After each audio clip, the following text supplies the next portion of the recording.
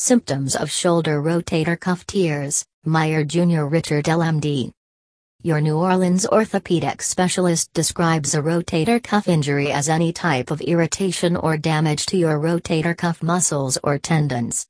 Causes of a rotator cuff injury may include falling, lifting, and repetitive arm activities. Your rotator cuff is made up of the muscles and tendons in your shoulder. These muscles and tendons connect your upper arm bone with your shoulder blade. They also help hold the ball of your upper arm bone firmly in your shoulder socket. The combination results in the greatest range of motion of any joint in your body.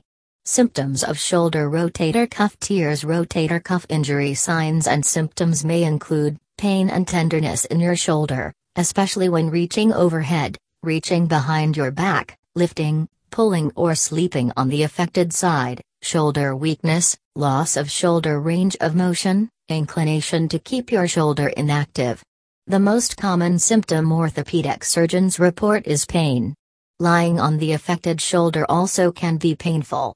If you have a severe injury, such as a large tear, you may experience continuous pain and muscle weakness.